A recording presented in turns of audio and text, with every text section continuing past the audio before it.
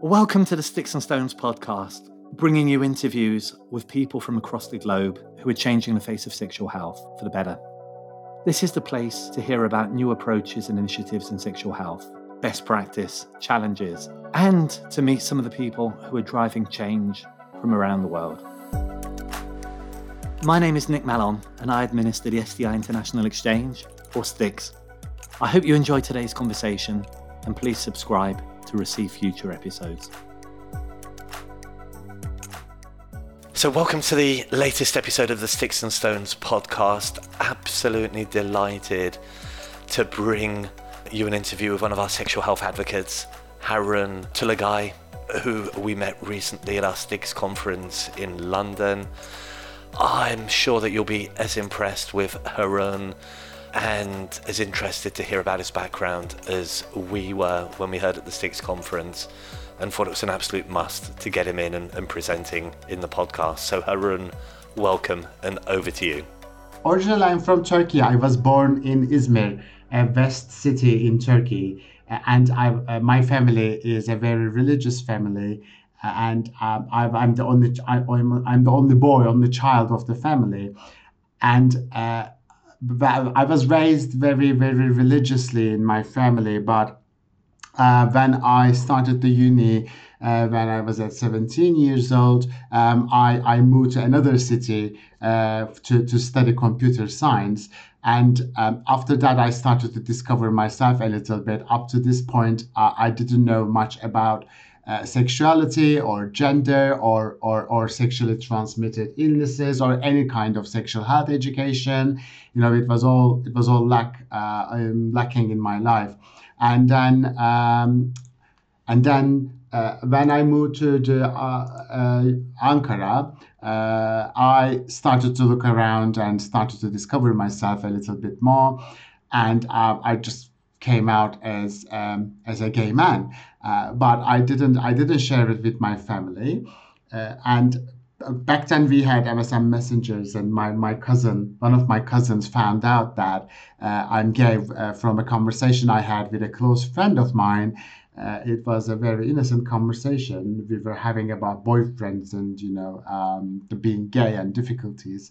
And she chose to share it with my family without consulting me, which didn't end up well. So when I went back to my city to term break, I realized that my family was actually very ready, prepared to corner me, which they ended up locking me up because being gay, and then the things really went down from that point. They physically tortured me and abused me, and I had to run away.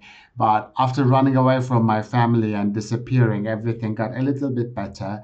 I started to work as an events manager, which I did in Turkey for 11 years. I worked internationally, and I found my own chosen family, and everything got better. But when I decided to move to Istanbul for professional reasons, in Istanbul, I was attacked on the streets for being gay, and they saw me getting out of a gay bar. And 3 or 4 men actually cornered me, and they beat me up for being gay. So that was actually kind of starting the feeling of that I didn't belong there. I just wanted to run away, which eventually I found my way to the UK in 2015. And since then, I've been living in the UK, in London. I am right now working for a sexual health charity. Since then, I'm still not in contact with my family, but I have a life here now. I became British last year, and I think things are kind of looking up finally for me. Thank you so much, Harun, and that's a harrowing story, and I imagine it's just the tip of the iceberg. It must have been very tough for you in Turkey at all levels. It was actually, Nick. Yeah. Well, people always think that Especially, I'm getting so many messages, people living, LGBTQ plus people living in Turkey about how difficult it is and about the challenges they are having. While we are in here, we don't realize that living there is really different than how it is projected on the news. So many asylum claim applications right now are being rejected in the UK, thinking that it is not illegal to be gay in Turkey. But people are being murdered in Turkey. Trans people are being killed every day. Government is holding an anti-LGBTQ plus march. Things are not sometimes as they look. And I think we have to learn that. And, we have to look at the bigger picture and get the insights from people before making a judgment. So before we come to your work in the UK, Harun, that's 7 years that you say you came in 2015. Yes. Is there any glimmer of hope in Turkey in those 7 years? Are you seeing anything positive, or is it getting worse? What are the trends like over there that you're seeing from your external viewpoint? Nick, it is difficult. Unfortunately, this really makes me sad. I don't see a glimmer of hope unless there is a governmental change happening in Turkey. They have been ruling Turkey for 25 years, I think, maybe more. I forgot. And it is not every single time when I'm going there to visit my friends, I hear another upsetting story. And every day, just 2 days ago, I received a message from someone living with HIV about losing their jobs as a teacher just because they were diagnosed with HIV. People are very narrow-minded, and government is not protecting everybody. And on the contrary, they are just giving everyone, in quotes, freedom to do whatever they want to do, but against LGBTQ plus people. So they are not getting any punishment for murdering a gay guy or a trans man or a trans woman or a sex worker, and every day this is just getting worse and worse. I told you just last month they held an anti-LGBTQ plus march, and government advertised that on televisions, in public media. So what can I say? Just, I think it's speaking very loudly by itself. It's just not being seen. I'm really hoping that, this somehow becomes a voice that some people outside may take actions, though, there's nothing can be done at this point. It's not a part of EU. Well, I hope we can help with that, Harun, just in terms of a little bit of visibility. And I don't think we can do a lot or change the world, but just chipping away. You see places, even in the EU, some of the countries like Poland and Hungary, which seem to be getting more and more repressive and abolishing a lot of the LGBTQ rights. It's a worrying situation, of course, a lot of talk. It is very, very, Nick. I just don't understand generally, in those countries, why we cannot just live our own lives. Why we just want that power to manage everybody else's life. Why? We don't have to interfere with anyone else's life. We don't need to do that. Nobody needs to do that. Why people are currently just trying to manage and control other people. LGBTQ plus people, it stays in our bedroom. We have our own lives and we are working, we are not just going around and attacking people or just, creating a nuisance or whatever, it's just, I just don't understand this urge in other people for this hostility and for these attacks. It's not fair. We don't do the same back in return. We just approach them with love and respect, and we just want to see the same, get the same.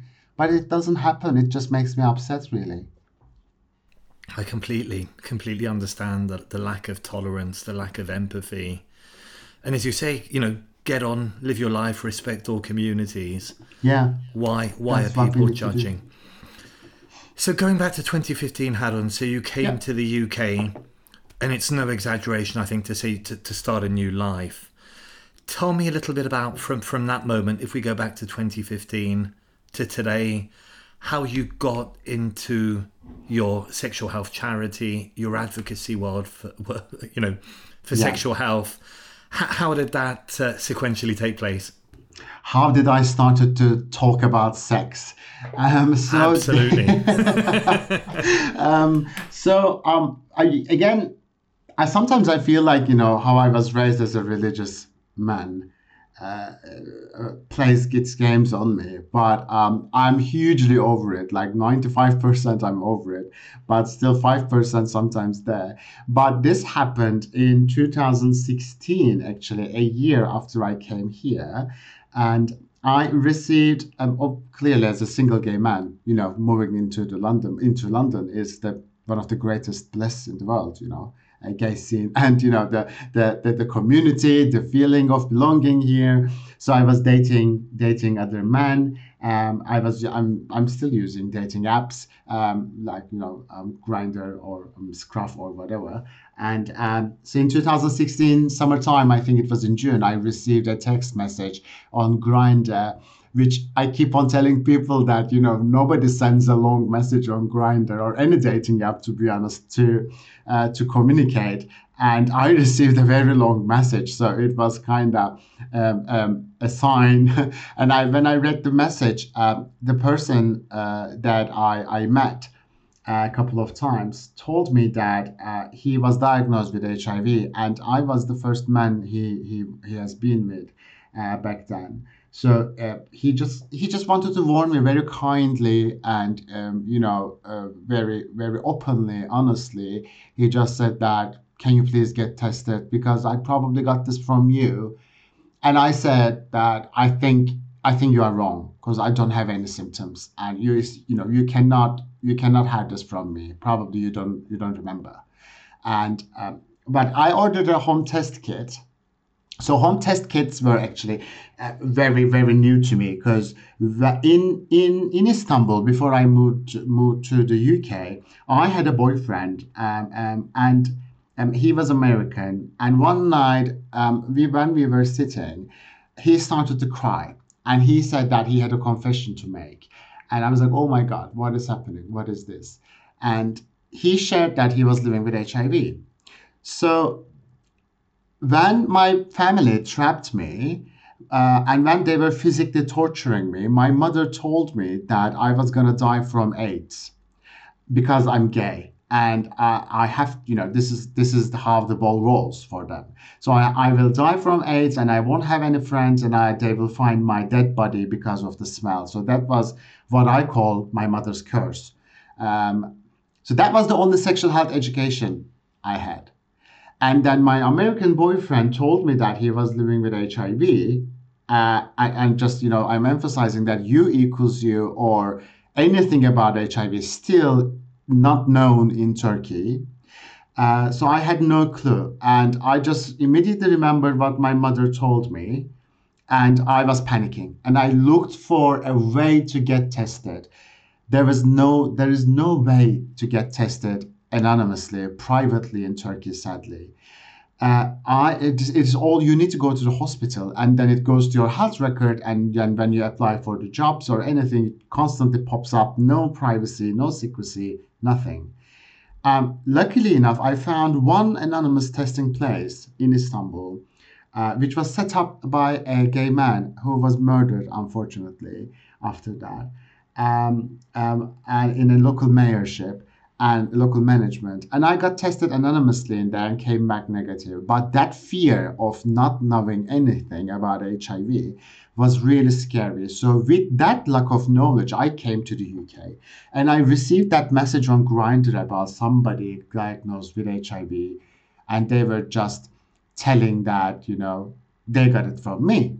So I was immediately, oh my God, what I'm gonna do? Like, this must be the end of the world. So, but I was very sure that I don't have any symptoms. You are wrong. This can't be me, because I'm very well. I'm very healthy.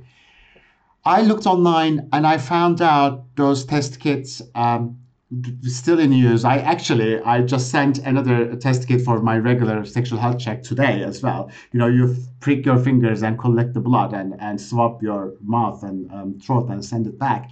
And I ordered it, but I couldn't do the test. It sat on my desk for 2 weeks. One, I'm a little bit scared of needles. Two, I was very afraid of the result. And when I took it, it came back positive, reactive. I was working in a Turkish company, so I had to keep it as a secret, but taking time off and going to hospital was difficult. So I had to pretend like it didn't happen. I immediately started my medication. I think I started my medication on the same day. And I pretend like it didn't happen. It wasn't there. But then a month later, pill burden came over. I thought to myself, oh my God, I have to take this pill every day for the rest of my life. And I had no idea. I was really thinking that I will die in a couple of years' time. I will never have any boyfriends. And my mother's curse was chasing me. And, and then my friends, they were all Turkish and they would judge me. I would be alone. They would really probably gonna find me dead in my body, in my room. And it scared me, and I went to a very dark place, and I decided to end my life. And before doing that, it was one of the early regular checks in the hospital. I told them, and they gave me a leaflet of an organization that is helping people living with HIV. Unfortunately, when I went to that organization, I don't know, it was maybe my luck, I was told that I didn't have an appointment, so they weren't able to help me. So that was really upsetting for me. Mm.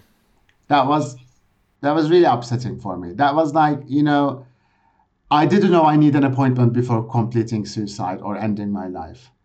And that point was a turning point for me.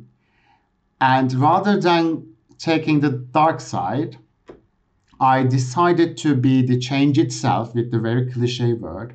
And I decided to volunteer. And I just wanted to be out there for someone like me who needs help.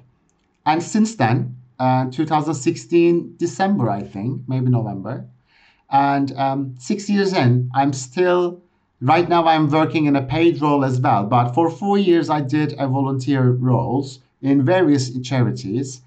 And now I am working for Positively UK and LGBT Hero, running different projects, sexual well-being projects, and HIV projects, just to be there for someone who needs help. Because HIV changed a lot and I didn't know about it.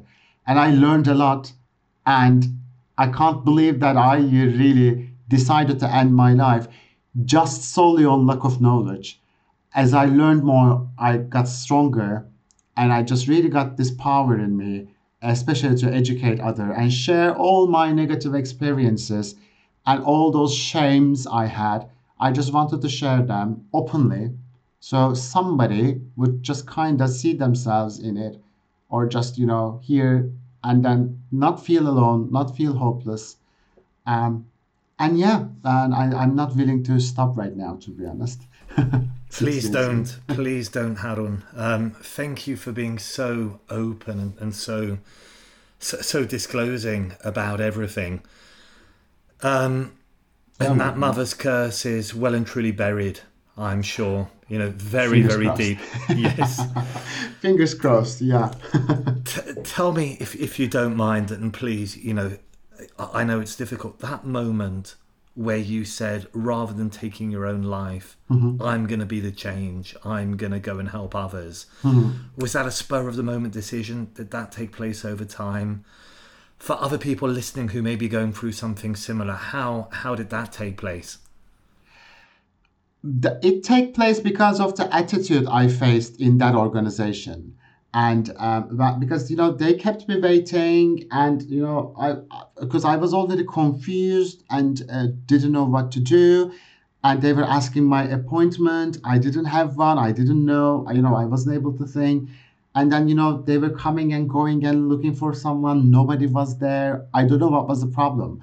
And, they just looked around and found a magazine, a paper somewhere, and took my number. They said somebody would call me, but they didn't call me. So, and then that was kind of the moment that I was sitting there, and waiting for hours maybe for them to find someone, and couldn't manage. And I was like, listen, this just, you just kind of did the toughest thing by yourself without any support, moving from Turkey to the UK in this very hostile Brexit climate, when they are trying to cancel the visas and stop the migration. And I managed that. So, I just didn't want to end it there while at the very beginning of my journey. And I said that, and I went home, didn't wait there. And I searched online and I found this THT campaign saying, can't pass it on. I said, oh my God, what is can't pass it on? And reading that campaign and then leading me to UIKUSU and the studies, I'm a man of science. I love reading articles and the studies and listening to doctors. I don't really give credit to any unproven misinformation. I don't do that. So I studied. I really studied, and I read, and I saw that, oh my God, I'm glad I haven't done what I planned, because it would be for nothing. I can have sex again. I can have boyfriend again. I don't have to be alone, and I can tell my friends, because it is not possible to pass it on as long as I'm on treatment. So I'm glad I just didn't just end my life. And it was quite a powerful moment I had. I isolated myself a lot. I cut my ties with everybody around the world. And 6 months in, I just came back to life, and I started to, go in the crowds, meet other people living with HIV. And it showed me that actually hearing experiences from people living it really makes sense. I met so many people until today, thousands of people, different HIV stories. Every time they're just adding one bit of strength on me, because, every story is different, and they're so powerful, they're so beautiful. And, it just makes me very much stronger, and saying that, listen, those are all the lives going all along, all around, as normal as possible. And science is developing a lot. And now, actually, I'm afraid of the STIs, other STIs than HIV, because my HIV is very well under control. And I'm glad that I didn't choose to end my life at that point. So I don't name that organization, clearly. But maybe, and rather than being angry at them, I have to thank them for, not something doesn't kill you, makes you stronger cliche. Make it happen for me. Well, hopefully, if they're listening, Harun, other people going through that experience will have a more positive and an easier experience. So a real turning point for you. Yes, there it was. In your life, which is incredible. Now, tell me just about some of the advocacy and some of the charity work that you're doing, Harun. Of course. Since I had monkeypox in June, it was really, some of the maybe listeners may remember my name. If not, please do search my name and write down monkeypox cheekily after it. And you will come across many other interviews or stories about me, about the difficulties I had, about accessing help and getting tested and, hospitalization. So up to that point, there was still a little bit hesitation, I think, in my advocacy and activism. And that happened, and I was in again, lockdown for 45 days to isolate myself. That really breaks something greatly in a positive way. And I decided that being one of the first people who shared his story with monkeypox live from the hospital, it just said that, listen, this can't be happening. I don't want people to stigmatize this condition like they did with HIV. And I don't want them to blame sex when they do for everything. When there is something bad, they, the first thing to go, oh, gays, they are nasty, they are promiscuous. And sex, oh, if you don't be promiscuous again, you will be very happy and healthy. Just, find your Jesus. It's like, come on. People were attacking me when I was sharing my story. I said, no, it's just, this is not happening. No, I won't let that. I won't let you to come after me at all. So my character actually, when somebody tells me not to do something, I just go on the opposite way. So I started to talk about sex a lot.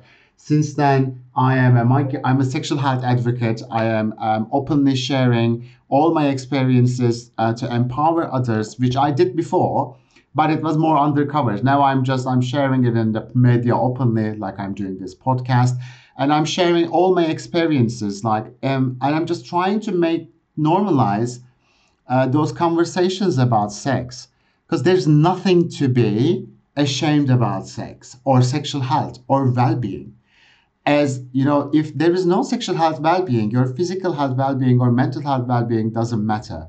It comes a full circle, because sex is like eating or drinking.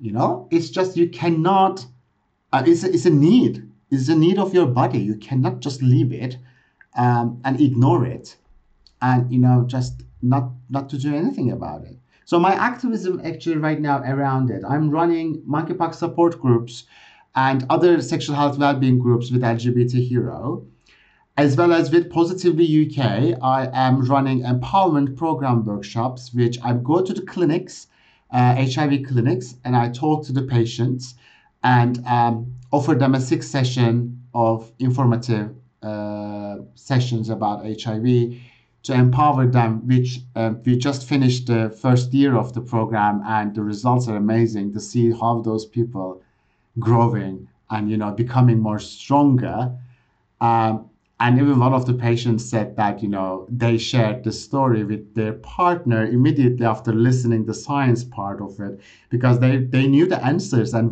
how to answer the questions they may get. That kind of responses are really making me happy. And on the other side, I am individually on the social media, both on Turkish and on English, trying to share short videos.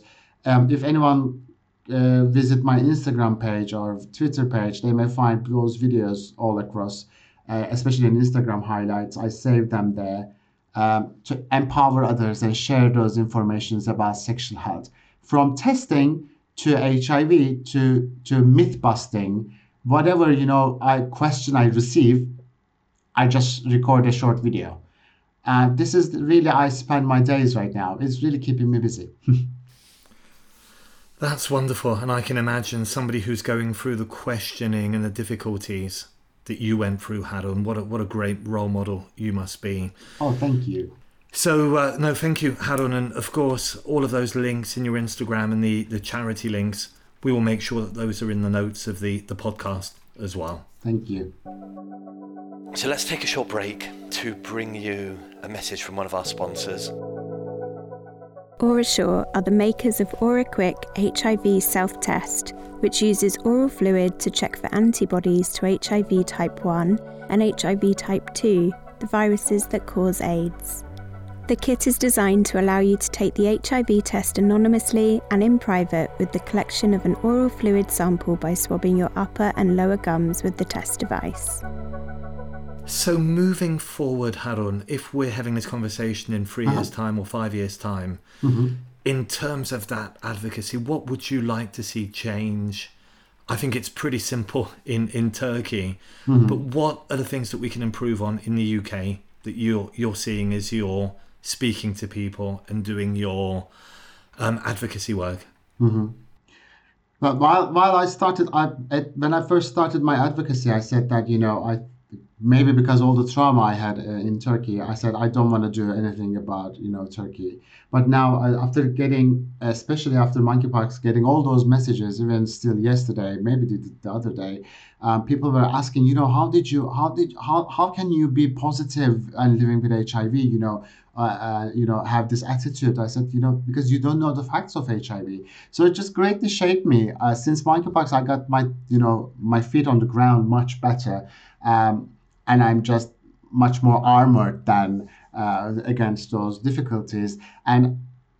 But still, I just keep my main focus in the UK, because I think UK is being one of the, we always think that UK is one of the biggest, developed countries leading the world. And NHIV, yes, our sexual health clinics and HIV clinics are fantastic. The consultants working in the clinics are amazing. But generally speaking, our NHS and all the other aspects of healthcare is really failing. So my aim is really focusing on where we are at. And because when we look at the survey, which was actually the results came back last month, 80% of other NHS staff members don't know about U equals U. So this kind of gives me a goal for the next 3 or 5 years.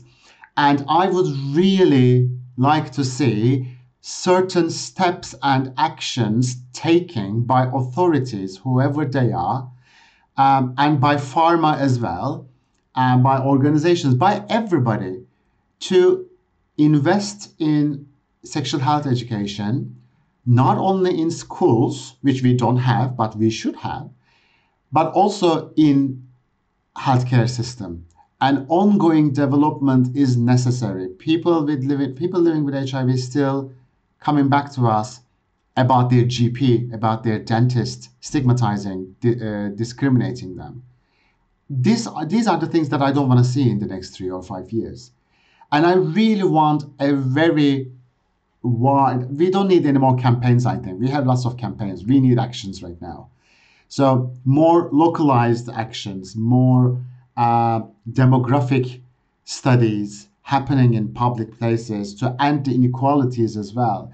So we always think from our own window, but though I'm coming from an Asian background, white cis men is dominating the access to healthcare. We really stop these inequalities around the world. So I will really do all my best, which I already started, to push pharma to donate the medication to Africa, which is HIV and monkeypox and many other conditions that are still more serious. So until everybody is safe, we are all not safe. We have to understand that. And the other thing, my personal goal is really making those conversations normal. Talking about sex is normal. Please, when somebody is telling you about their sexual life, if you are feeling some kind of shame, you really look into the mirror and ask yourself why you feel that way.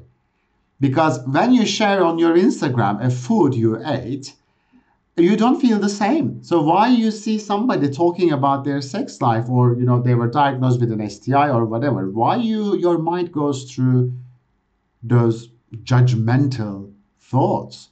We all have to ask those questions to each other. So I want to see in the next 3-5 years a more open-minded community in my own community, gay community as well. I would like to see it more, because sometimes we do it as well. We can become our worst enemies. And in all communities and in all life, UK, London life, I would like to see more equality, more equity, more openness, more transparency. And I will do my best, to be honest, whatever I can do. So I can't promise anything because, every day something new happens. But if I don't die from another virus, I will do my best for the next 5 years. Yes, no, I don't think there's any danger. That curse is buried, Harun. Absolutely. We also, COVID happened out of nowhere, so we don't know what is next, but, something may happen. Let's be positive. Let's be positive. I think you're one of the most positive people I know. And, that advocacy, it's a long road ahead, but we need more people like you pushing and changing mindsets and working to educate people and bring people together. Absolutely. From different communities, different countries. So please keep doing what you're doing. Well, also you keep doing what you are doing. Sharing information internationally, sharing knowledge internationally is very important. We saw that in monkeypox studies, when Chloe Orkin worked worldwide with all the other researchers from all the countries, they came up with fantastic results. So it showed that knowledge and viruses and illnesses, conditions, they don't know any borders. we have to look from a global perspective, But it starts with cleaning our own house first. So, let's take control of our own house, and while we are protecting others and protecting ourselves. So, we all have a duty to fulfill, I think. Very, very much so, Harun. Just a couple of questions to finish. One serious, one not so serious. So I'll start with the serious question. If or when, because I'm sure they already are, somebody from the LGBTQ plus community contacts you from Turkey by social media, confidentially, by mail, going through some of the same issues that you went through, some of the difficulties, and asking your advice, what general advice would you give? What would you say to support people, without going into individual cases or breaking anything confidential, but just generally, how can those people be supported? Those people need peer support. That's one thing, because when I went out on television, Turkish television, openly with my identity and with my HIV status, and all those messages right now, oh my God, are you sure that you cannot pass HIV? How this can happen? And the questions are really not being able to believe that people with HIV can live a healthy, normal life.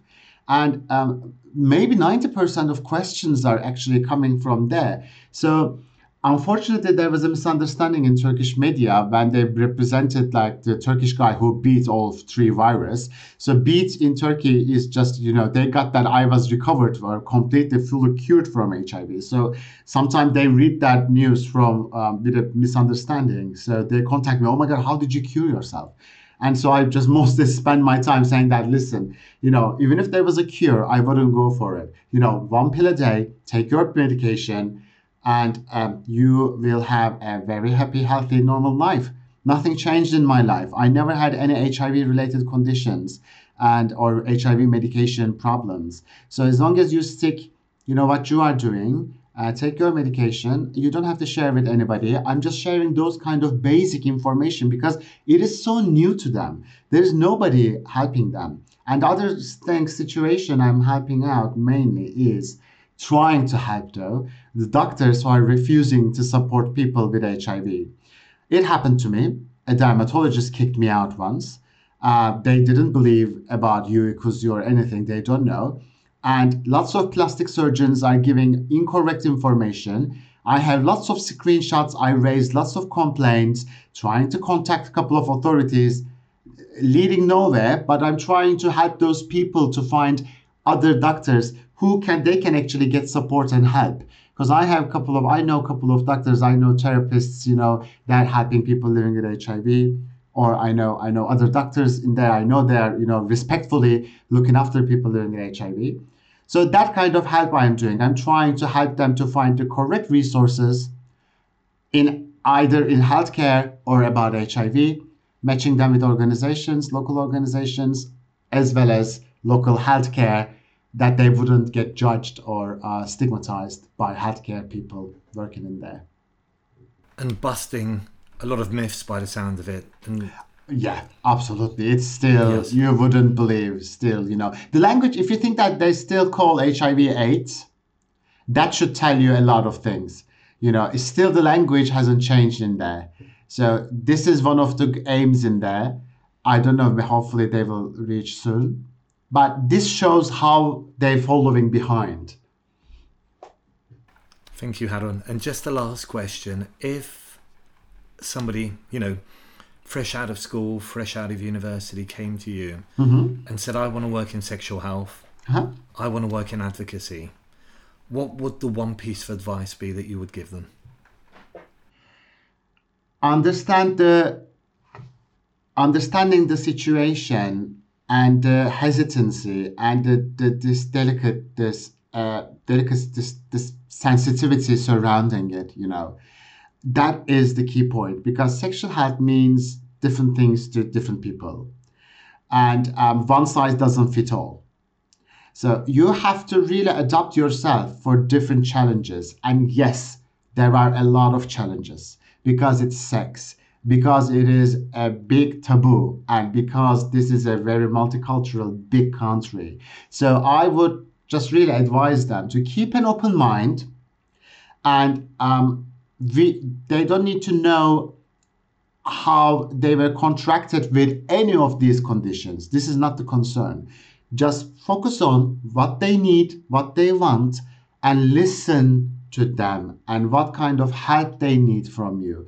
And once you start to do that, when you get those skills, it gets really easy because people start to listen to you and you sound more authentic. And this is the problem, in sexual health mainly, because people think that they're being educated by very higher people, speaking different language. No, speak their language, speak very basic language, and, understand the needs and wants, and just be supportive. And volunteering is always a great start. I still volunteer, even if I'm working. I do lots of volunteer jobs, and I would recommend everybody who is willing to start doing this, start with volunteering, get a feeling of it. And, sometimes giving condoms or talking about making little conversations in a pub or cafe or somewhere in public, it would give you the sense of what this job means. And you can decide the next steps from there, because it opens up many doors, where I am today, thanks to those experiences I had in the last 6 years. So, that would be my piece of humble advice.